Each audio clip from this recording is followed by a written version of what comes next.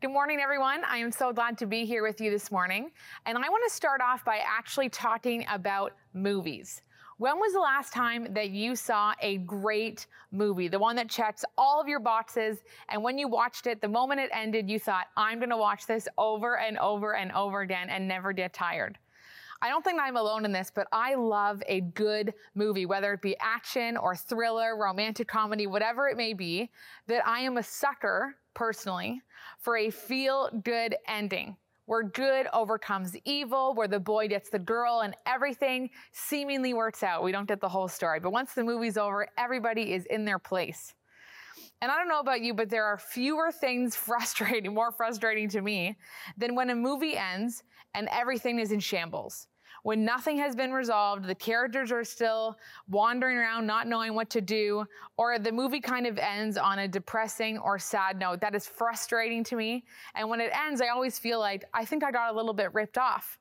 And so I don't want to speak for you, but for myself, I love a happy ending when all the bows are tied and everything is good once the credit roll. And so this morning, we're going to start a brand new series that's going to go over the summer that's called Flawed Yet Faithful, where we're going to be going through some of the people listed in Hebrews 11 as the heroes of the faith who are recognized for their faith. However, what we're going to kind of take a spin on is the idea that none of those people were perfect. And if I'm being honest, Hebrews 11 has always resonated with me as a feel-good passage, as kind of the riding off into the sunset passage, where there's this list of people who got it right. And the people, they stood up for God, they stood up for righteousness, all of those things. And even though they did those things and their lives can show it, if we look closer, which we're going to do, at their circumstances or even as themselves as people, it wasn't perfect. And we don't know who wrote Hebrews. The author is unknown, but we do likely have a good idea of who it was written to. It was likely written to a group of Jews who were going through persecution, who were facing hard times, who were facing some very serious things. And Hebrews 11 is right near the end of the book, specifically where the idea that's being emphasized is that a life following Jesus requires endurance. That things are not always easy, but we're called to push through in spite of this. And the people that we're going to look at were tortured, beaten, stoned, imprisoned, mistreated, ostracized. Some of them lived outside of the cities in caves, wandering around in the wilderness, that their lives were not perfect. And yet, the writer of Hebrews, the author of Hebrews, lists them as the great heroes of faith for us to see as an example. And each person that we're going to look at is recognized and commended for their faith, and yet dealt with difficulties and had their own mistakes. Now, I don't know if that sounds familiar to you or relatable, but it does to me. Now, Dr. Van Johnson, if you've been with us the last number of weeks, highlighted and reminded us of the fact that Jesus is coming back soon. That is what we believe, which leads us and encourages us to live lives that are intentional, that are full of faith. And we want to be people who, in the midst of the world that we're living in, which is not perfect, and yet while we wait for this perfect future that is coming, to sit in this tension of how do we balance those things? How do we live in this sinful world, striving for the hope that we have in the future? That how can we emulate what it means to be a Christ follower? And before we did this series with Dr. Van, we actually did a really long series through the Sermon on the Mount where we specifically looked at what does it mean to follow Jesus? What does it mean to be a Christ follower? And so now we're going to kind of put all of that together. And so if you've missed the last couple of weeks or series, you can check that out on our YouTube channel. But it's not necessary for you to follow up for this morning. But we're going to put it all together to say, how can I do that in real time? How can I emulate Jesus right now in this world? And in my Bible, the heading actually over Hebrews 11, they're all kind of different. Mine is faith in action. What does it look like in real time to live all of this out? That we want to keep our eyes, like we've talked about, on the hope that we have in the future, and yet also give ourselves grace when we have moments of downfall and insecurity and we make mistakes. And the hope of this series is that as we see the faith of these people, that as we see how they lived it out, that most importantly, we see the faithfulness and compassion of God. And Paul writes actually in his second letter to his friend Timothy that if we are faithless, this is encouraging, that even when we don't have faith, God remains faithful, for he cannot deny himself. And so what we're going to look at is even in our flaws, God shows up and he uses them so we can learn from both people's faithful moments and their flawed moments. And I feel like that's true for us even today, that I can learn from the moments that I'm full of faith, and yet I can also remember from those moments that I'm not. And so we're going to look at our passage to ponder. It's from the end of Hebrews 11, starting in verse 39. And we're going to be carrying this all throughout the series. And it says, these were all commended for their faith. These people, all the people we're going to read. Yet none of them received what had been promised to them, since God had planned something better for us, so that together with us, it will be made perfect. And so the good news is, and we're going to talk about this a little bit later on in the gathering, is that the story is still going on. All the people that we're going to look at didn't get to see the perfection, the goodness at the end in its entirety. But yet them and us together, God is moving amongst all of our stories so that together in the past, the present, and the believers in the future, that they would all be made perfect together. And so we're going to begin this morning our great tour of the Great Hall of Faith with the faith hero, Abel. And Abel is a biblical figure who is often overlooked. He has a very small section in Genesis, but he was a critical figure in God's redemptive story. That Abel is the first person, the first martyr in the Bible. And so we're going to start right at Hebrews chapter 11, verse 1, where the author is going to define faith for us and then start telling us the people in the Bible who were faithful. And so starting in verse 1, it says, now faith, this is the definition, is confidence in what we hope for and assurance about what we do not see. This is what the ancients were commended for. So every time we hear by faith and then a person is named, faith is the confidence in what we hope for and the assurance in what we do not see. That's what they're being commended for. So at the beginning, by faith, we understand that the universe was formed at God's command so that what is seen was not made out of what was visible. By faith, now we're going to talk about Abel. Abel brought God a better offering than Cain did, his brother. By faith, he was commended as righteous when God spoke well of his offerings. And then by faith, Abel still speaks today, even though he is dead. And so we're going to take a look at the specifics of his story, starting in Genesis 4, verse 1. It says, now Adam had sexual relations with his wife Eve, and she became pregnant. And when she gave birth to Cain, she said, with the Lord's help, I have produced a man. Later, she gave birth to his brother and named him Abel. And when they grew up, Abel became a shepherd, while Cain cultivated the ground. And it was time for harvest. Cain presented some of his crops as a gift to the Lord.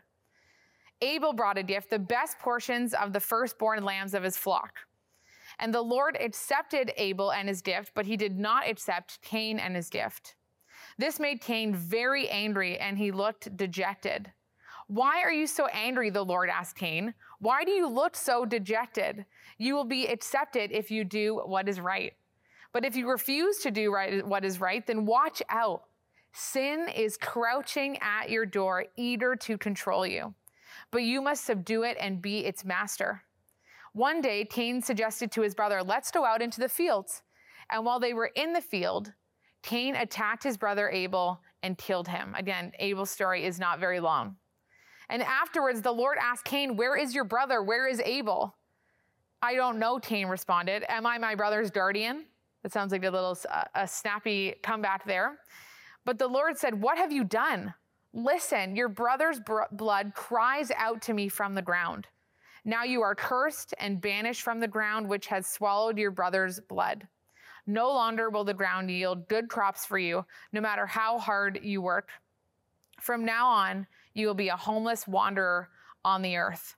And so this morning, we're going to look at Abel's faith and the three things that it led him to do based on what the author of Hebrews tells us, that he was commended for his faith.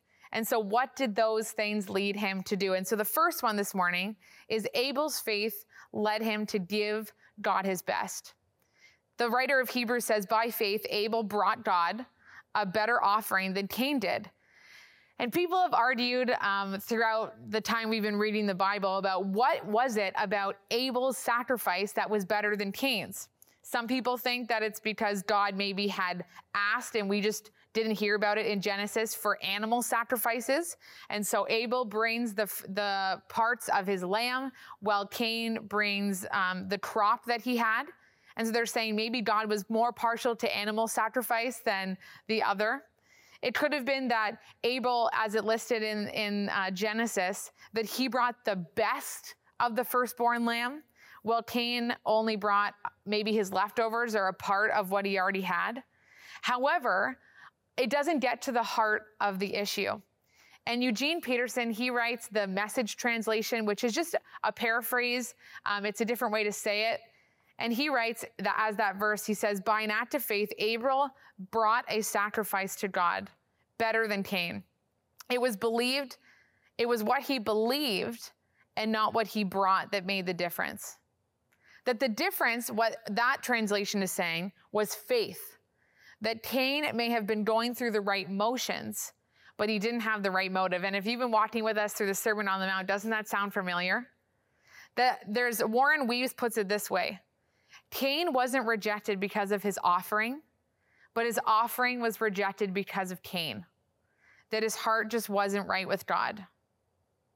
That God isn't interested in rituals and routines, as we've read Jesus teaching himself. That at the end of the day, he wants relationship.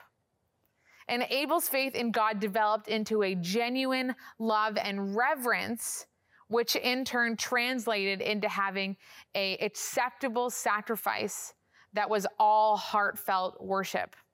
That his love and devotion and worship to God, this reverence that we're talking about, showed in his sacrifice that he brought God the very best that he had. Whereas Jude 11 actually speaks about Cain, and it says, woe to them.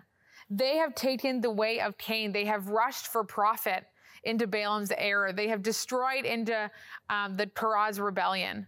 Now that verse, it might sound convoluted, but the basis of that verse is that all three people that are listed there are characterized as being dissatisfied. And this is in the New Testament, the way that they're talking about Cain. That all of them had engaged in some sort of rebellion, greedily seeking selfish gain at any cost. That Cain did not have the right motive, hence why later on, as we read, he turns to murder, he turns to maybe some snappy comebacks to God, and he doesn't really cooperate when having conversations with God later. And in 1 Samuel chapter 15, verse 22, it says, and Samuel said, has the Lord as great delight in burnt offerings and sacrifices as in obeying the voice of the Lord? Behold, to obey is better than sacrifice, and to listen than the fat of rams. That at the end of the day, what Samuel is just saying there is listening to God's voice. Being in tune, being in relationship is better than a meaningless sacrifice that we just do out of religion. And so Cain's offering was an effort of dead religion, while Abel's offering was made in faith, with a desire to worship God in spirit and in truth. And so we can learn from Abel's story even today, even in just point number 1, that our worship doesn't involve altars or animals, but true faith still leads to a heart of reverence, of worship towards God. That we have to understand that worship is more than sitting in a chair on a Sunday morning, or even right now sitting on your couch in your pajamas with a coffee watching church. That it's more than that. It's more than just singing a few songs or saying a prayer. Those are all a part of it. But worship is a lifestyle. It is the totality of our entire lives. That it's not just a song, but it's the way that I treat people. It's the way that I go about my day every day. And it reminds me of the woman in Mark chapter 12 who drops 2 pennies into the offering. And we're not going to look at her story specifically, but everyone scoffs at how little she puts to say, why isn't she giving more? And other people are dropping a lot more. And remember, we've talked about before that made actually a noise when you drop. So when she put her pennies in, it wasn't a very loud sound. And so, but Jesus in that moment commends her because she gives everything that she has in faith. That in faith, it was more in that moment about what she believed, her faith in what her offering was doing out of her worship than the actual offering itself. And so Abel's faith caused him to give God his best out of his devoted heart. And second, this morning, his faith led him to be commended as righteous, which is what we read in Hebrews. Then what does it mean to even be righteous? We hear that word a lot. Well, if you look up the word righteous in any thesaurus, you'll find the words virtuous, honest, upright, good, honorable, and even blameless. Now, if we believe that Abel was actually those things, especially blameless, then we might make the mistake, and we might mistake him for someone who could walk on water, like Jesus. And we don't want to do that, that we cannot say that Abel and Jesus were on the same playing field on their own. And yet, while I'm sure that Abel was an honest, God-loving, moral person, it's important to pay very close attention to how the author of Hebrews words it. That the wording of the verse actually says he was commended as righteous. You see, it's not that Abel, and this is important for us to get, it's not that Abel was righteous by his own good, by his own morality, by his own virtue. But God commended him or declared him righteous. It was actually on God's end that he did that. Because of his faith in God, the Lord pronounced him to be righteous. And righteousness, we often can kind of think of a way of life as I want to live righteously. But it's also, we want to think about it more in this scenario as a state of being, of a condition or a status. That in other words, being righteous means being right by God. It means being accepted by God. And so Romans 1 verse 17, it says, this good news, this gospel that we know tells us how God makes us right in his sight. It lays it out. This is accomplished from start to finish. It all boils down to faith. As the scriptures say, it is through faith that a righteous person has life. In righteousness, it is a part of God's nature. It's a part of his character, and he extends that to us, making us right with him through faith. It begins with this faith in the fact that Jesus took our sins upon himself, suffered the punishment that we rightly deserved, and then in exchange, it's an exchange that happens, in exchange, making us righteous before God. That actually now, when God sees us, he sees us through Jesus-colored sunglasses, through a Jesus lens. And as we continue this process of our faith, God deepens and matures us as we read in the scripture. But when it comes to our relationship and right standing with God, the bottom line is always faith from the beginning to end. And to be honest, some of you, and even when I read some of that sometimes, we struggle with believing that we think that there has to be more to it, that we have to do all the right things. I have to perform well. That is how I am wired as a person, that I want to perform. I want people to notice. That I read that and I think it's all faith, that it doesn't boil down to what I do. And we sometimes can get caught up in that we have to earn it. And even though, of course, we want to continue to do things that help us, that discipline us as we read the word, as we pray, as we're generous, as we are part of a church community. All of those things are good, but they don't mean anything if we think that our righteousness somehow impresses God. That I say, look at me, I'm better than this person over here. That the fact of the matter is, and this might be hard for us to swallow sometimes, the only way that to righteousness is through faith in a righteous God, and only then does right living make a difference. That as we read all throughout the Sermon on the Mount, that it starts with our heart posture to recognize that I can't do it on my own. And so as we're looking through this series, we all fall short. Everyone watching this right now, you can rest assured that everybody else also makes mistakes. That all these people listed in Hebrews 11 also make mistakes. And so no one can do it perfectly, and yet God still shows up and bestows and declares righteousness over us. And so finally, Abel's faith led him to leave a legacy. That the author of Hebrews ends Abel's section by saying, and Abel still speaks even though he's dead. Abel lived a life, and even though it was cut short, it's only in a few verses that we get his life. It still speaks today, that he's the first one that this author chooses to list in the heroes of faith. That we're discussing him hundreds of years later, that he's talked about in the New Testament, and it encourages me to recognize that even the little things that I do, they matter. That God notices, and they're added to the story of my life. James Moffat once wrote these words, "Death is never the last word in the life of a righteous man. When a man leaves this world, be he righteous or unrighteous, he leaves something in this world. He may leave something that will grow and spread like a cancer or a poison, or he may leave something like a fragrance of perfume or a blossom of beauty that permeates the atmosphere with blessing." Abel left the latter one. He left the beauty of obedience, of devotion, of faith, despite how his life ended. And I think we all want that. That even though we have a hope in the future of being with God full time, as Dr. Van was talking about, that we want our lives on earth here to mean something. That we want to make a difference. We want to lead people to Jesus. We want to point their perspectives in the right way. That we want to strive for this, whatever that looks like for your life.